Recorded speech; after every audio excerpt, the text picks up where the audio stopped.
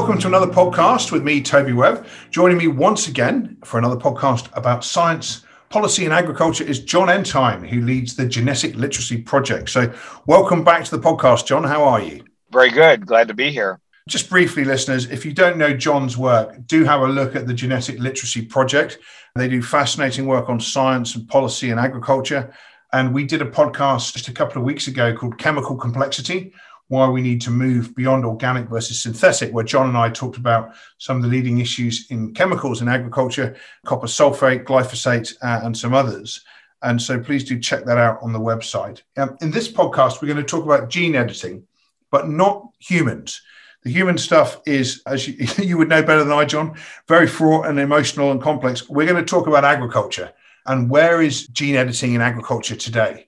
That's really perhaps the first question for you, John. You and I did a podcast a few years ago with Dr. Kevin Folter and another academic where we talked about the potential of gene editing for sustainable outcomes in agriculture. That was 3 or 4 years ago. And gene editing really looked like it showed a lot of promise there for helping achieve sustainability targets. How have things changed since then? What's been happening in the space in the last couple of years? Well, there has been a boom, but it's mostly still in the research stage. China and the United States, particularly, are investing a lot of money in the most cutting edge research in gene editing. What is interesting about gene editing is that it mimics the conventional plant breeding, but does it in a much speedier and more targeted fashion. The advancements over the past few years have really been refining the research techniques, launching a lot of experimental projects focused on what the potential for gene editing is. In terms of actual rollout of products, we are still on the precipice of that. I expect over the next 2 to 3 years, as regulations come into focus around the world, that we're going to see a plethora of products, particularly focused on disease problems related to agricultural crops. Let's talk about why things haven't changed, because that was the sense I got 3 years ago or so when we did this. But first of all, before we get into sort of why it's taking time, just refresh our listeners about what gene editing actually is.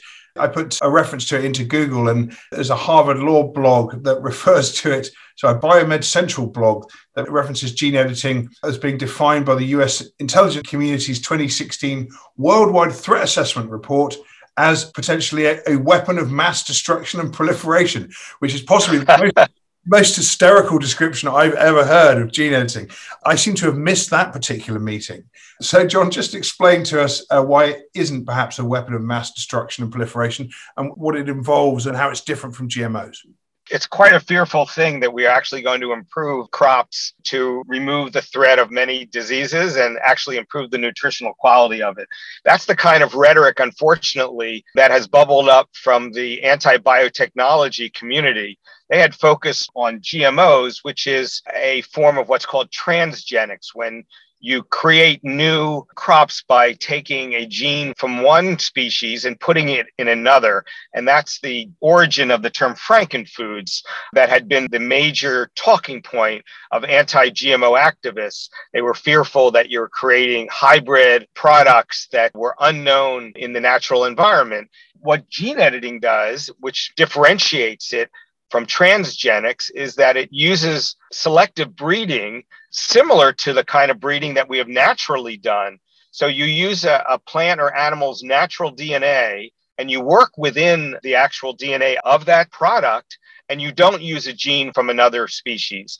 So it's very similar to what goes on in nature. And as a result of the similarity, gene editing is not being heavily regulated around the world, except in one place, which is Europe, where they applied GMO regulations that were put in place in 2001, before gene editing was even on the horizon. It hadn't even been discovered as a potential technique. So they're kind of back applying an outdated view of how you make products. So gene editing is really working within the actual crop or animal and manipulating genes in such a way that it enhances a certain quality or silences some potential problems. And it's really being focused on increasing the nutritional value of crops or decreasing the vulnerability of crops to various diseases.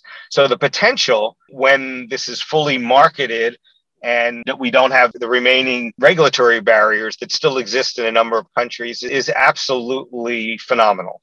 And just describe for us, John, the differences in what's happening with plants and animals, because they are different beasts, to use an unfortunate turn of phrase. What's happening in plants versus animals? Is it more on the plant side, or is the animal side also happening if we exclude the human element from this? It's much less controversial to work in plants. You're focusing on eliminating diseases, saving crops like bananas or oranges from plant diseases such as wilt fungus or citrus greening. When you're talking about animals, animals are a much more controversial area. In the United States, they are regulated by the Food and Drug Administration rather than by the U.S. Department of Agriculture. And I think there's a similar bifurcation in many countries. They're regulated, oddly, it's very complicated to understand this, but they're regulated under a drug act that was passed in the 1930s, to give you an idea how outdated the regulatory structure is. But it's much harder to get approval of regulating animals. And that's because it's considered one step up the global evolutionary tree, and it's considered more controversial.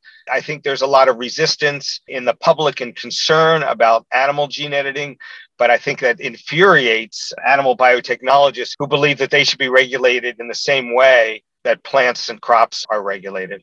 Is there a scientific crossover with this new generation of non-meat meats? Is there any kind of connection between the potential of the editing of this and getting towards a kind of lower impact meat or a kind of more ethical kind of meat? Are the two areas meeting in any way?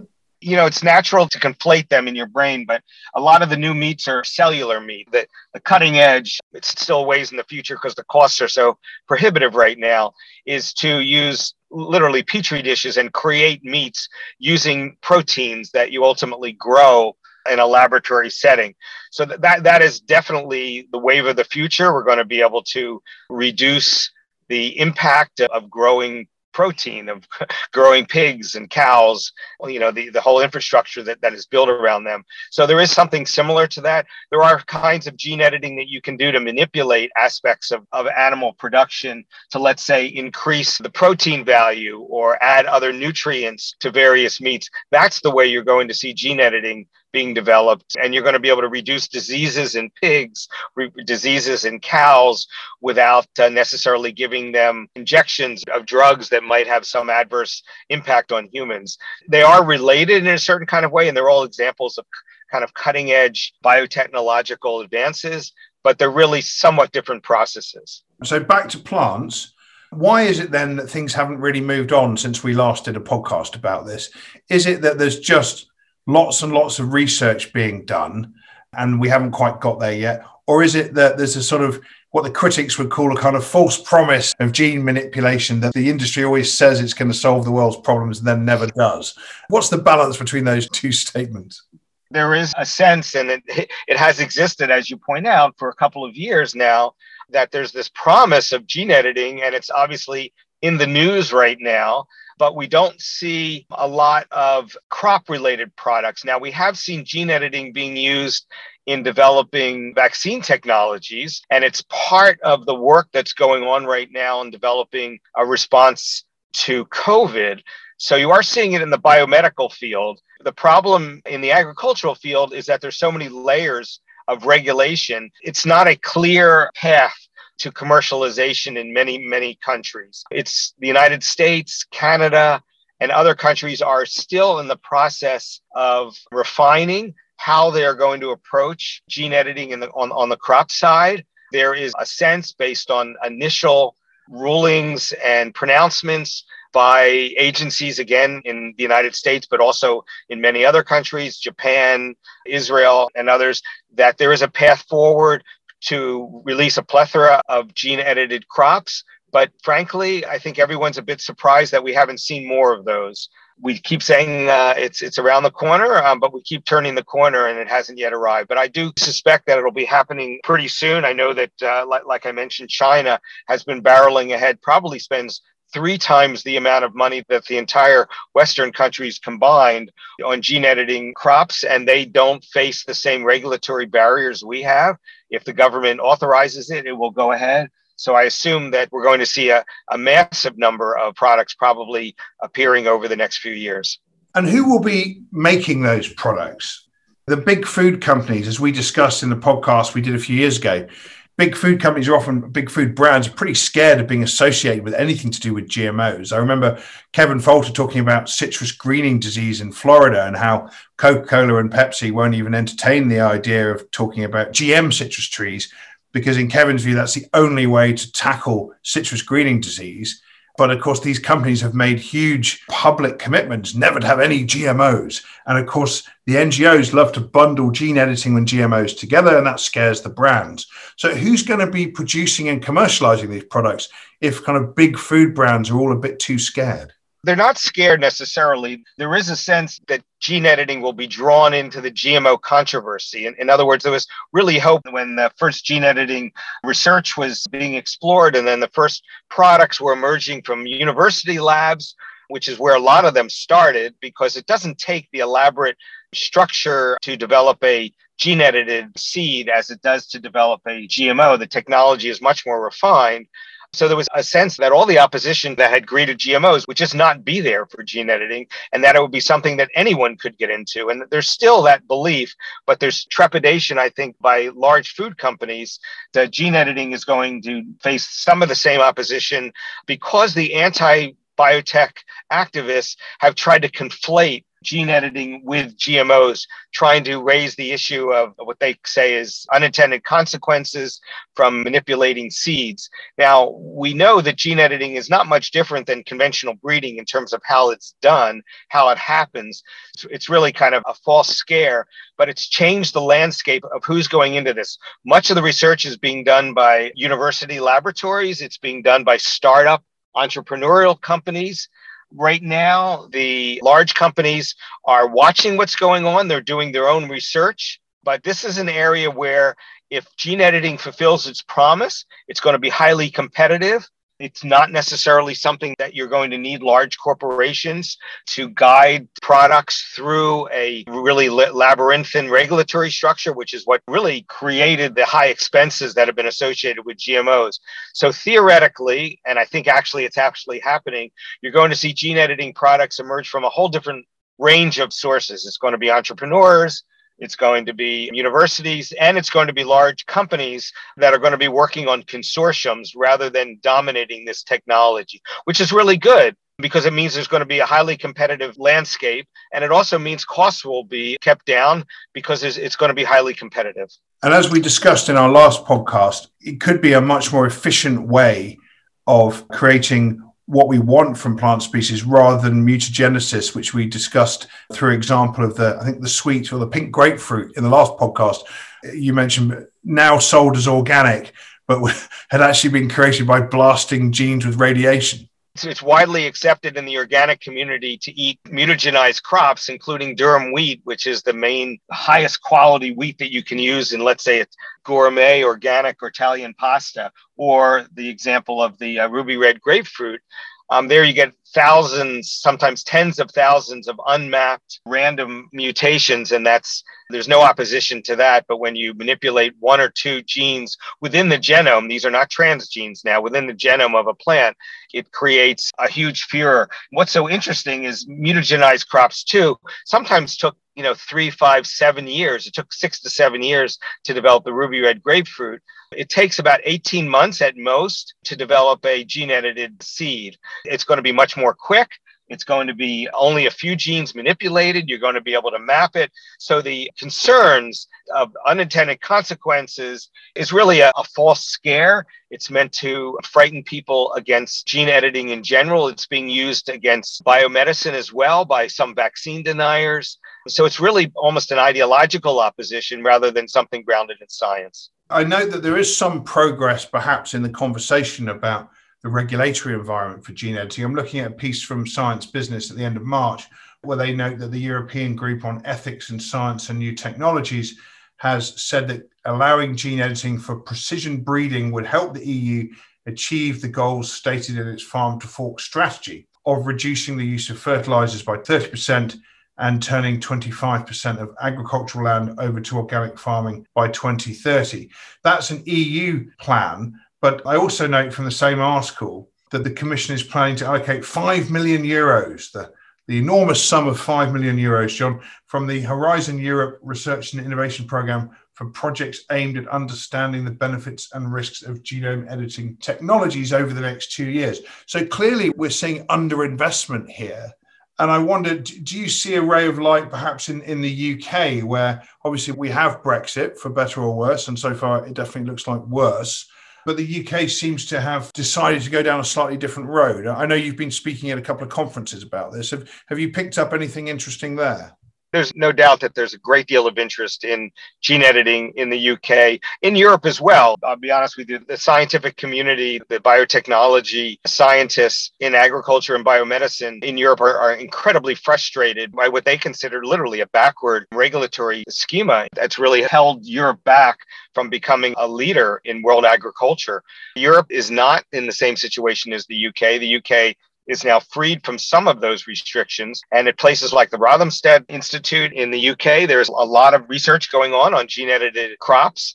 There is all reason to believe that the government is supportive of this. It's got wide backing in the science community, and there are even some people who are sympathetic to organic agriculture who believe that gene editing seeds can be developed and crops can be grown organically. So there's a hopeful potential being discussed among some farmers that the technologies can work in tandem and that we can see the best of agriculture by drawing out some of the best concepts that have emerged, particularly soil preservation from organic agriculture, and merge them with gene editing techniques. So UK could lead the way and also could draw in a lot of research dollars that will not go to European corporations or governments because they are considered backward, kind of in the dark ages of GMO regulations 20 years out of date. So let's talk a little bit about the benefits of using gene editing for sustainability. We have a large audience of those interested in food, in business sourcing and supply chains. From their point of view, what can gene editing offer as a sustainability advantage in the coming years? What's your views on exactly how, if we can make it work, it can help us get there on sustainability? One of the problems with organic agriculture, the leading one, is a yield lag. It ranges from 20 to 45%. It's well recognized by at least honest brokers in the organic industry. One of the major targets of gene editing in seed development is increasing the yield of crops and doing it in a way that in no other way harms the crop itself. Another is reducing the incredible amount of disease problems, particularly as the temperature warms, a result of climate change. We're seeing an increase in all kinds of agriculture-related diseases, like I mentioned, banana wilt, fungus development, things of that kind. That causes tremendous amount of crop loss, 20, 30, as much as 40%. Imagine a situation where you get a 20 or 30 or 40% yield increase alone just from decreasing disease problems.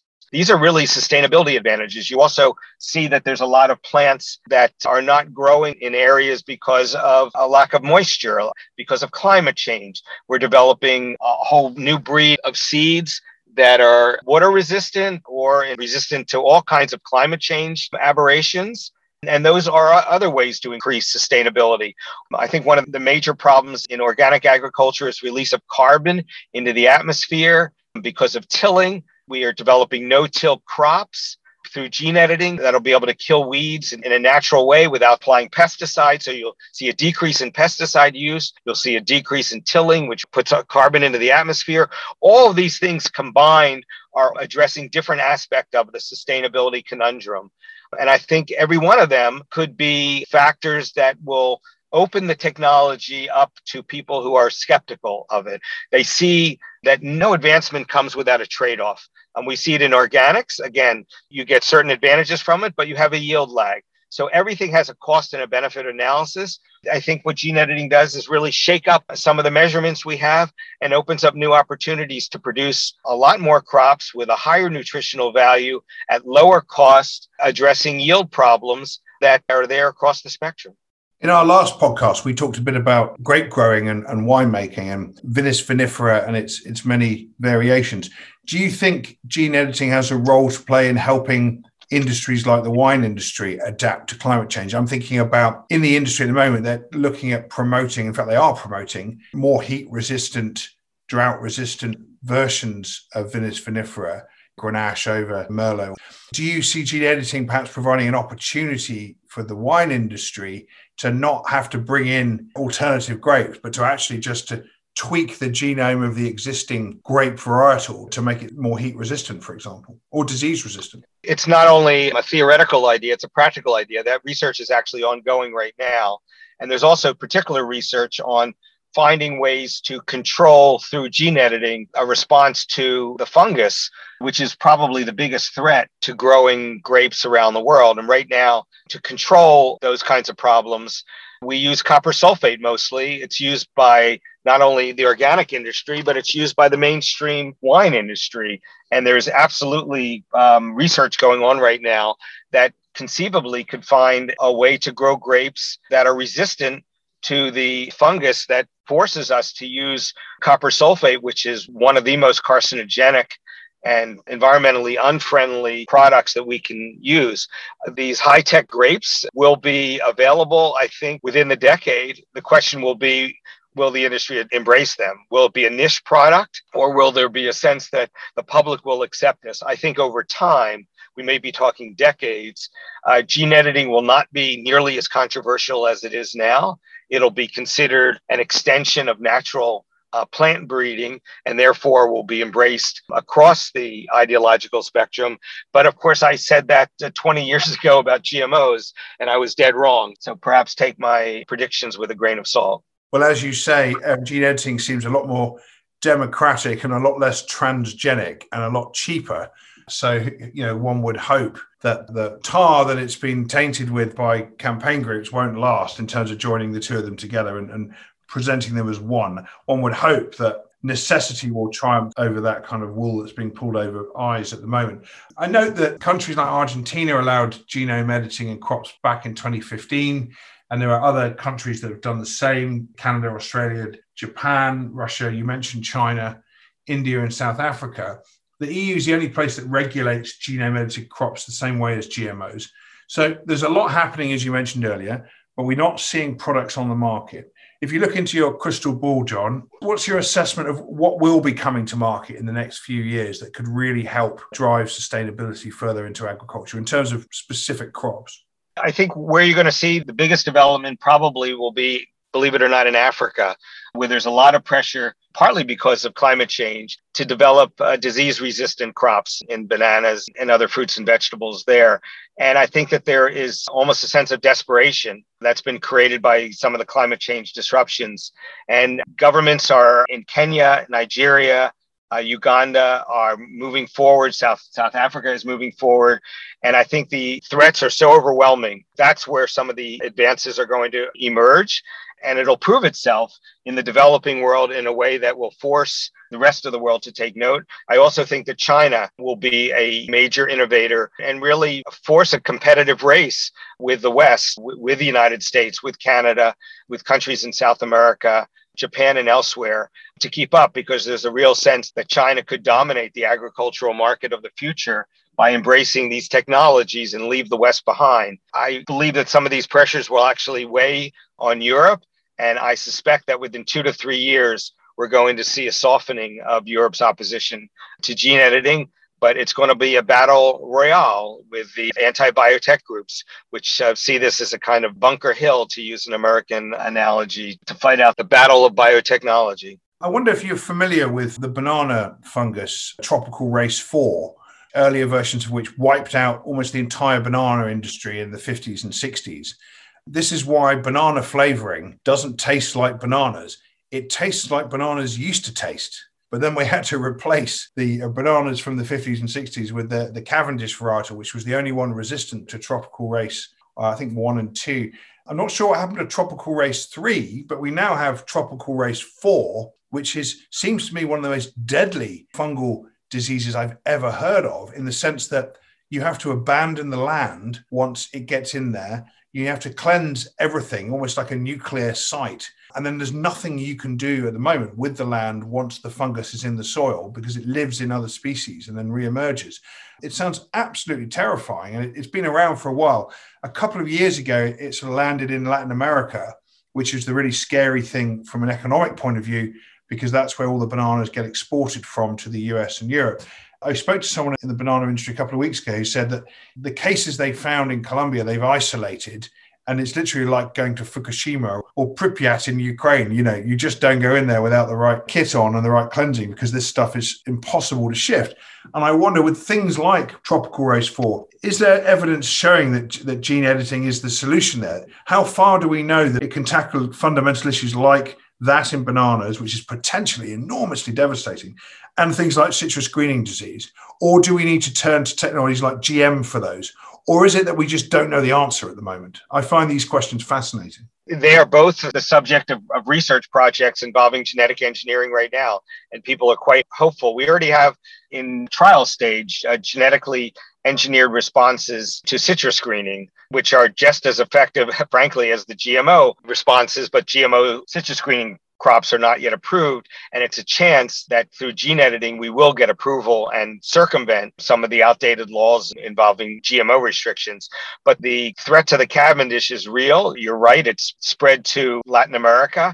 And gene editing is one of the few potential solutions. I don't know how far along it is at this point, but I know it's absolutely in research stage. Similarly, in Hawaii, there's a threat to a lot of the coffee beans, and there's some gene editing solutions that have been developed and are in laboratories right now, because there has been some predictions that some of the disease threats to the coffee plantations in Hawaii could literally pose a survival problem for the Hawaii coffee industry. So these aren't just theoretical threats, these are real threats. Gene editing might be the only bullet in the revolver right now. So if we don't move forward on product development, we're going to be facing a catastrophic future. I don't think people fully have factored in what climate change really means. It's not just warmer summers and larger hurricanes. It's a disruption of our agricultural system that could have catastrophic consequences over a period of decades if we don't literally use the tools that are on the verge of being exploited. If we block those, like Europe is doing right now, we could be setting ourselves up for climate change disaster. Yes, I note from a recent BBC In Our Time podcast on fungus, there were 3 of the leading fungus professors discussing it, the history of fungus. And one of them noted halfway through the podcast that in Europe, fungus is marching something like 50 kilometers or more a year northwards due to climate change. And that really sticks in the mind when you hear something like that. This sort of army of fungal diseases marching to regions that perhaps they couldn't reach before because of climate change really brings exactly what you've just said to life and really sticks in the mind, certainly for me. Well, John, this has been a fascinating discussion. We'll leave it here and I'll look forward to our next conversation. We've yet to decide, listeners, what that's going to be on, but it'll be around science and policy and sustainable agriculture, because these are areas that really need exploration. In the meantime, have a look at our previous podcast around chemical complexity, which you can find on both the Innovation Forum website and on my sustainablewine.co.uk website. And also do take a look at John's work and sign up to his newsletter at the Genetic Literacy Project. It's all very fascinating. So we'll leave that there for now. John, thanks again for the conversation. Thank you. Enjoyed it.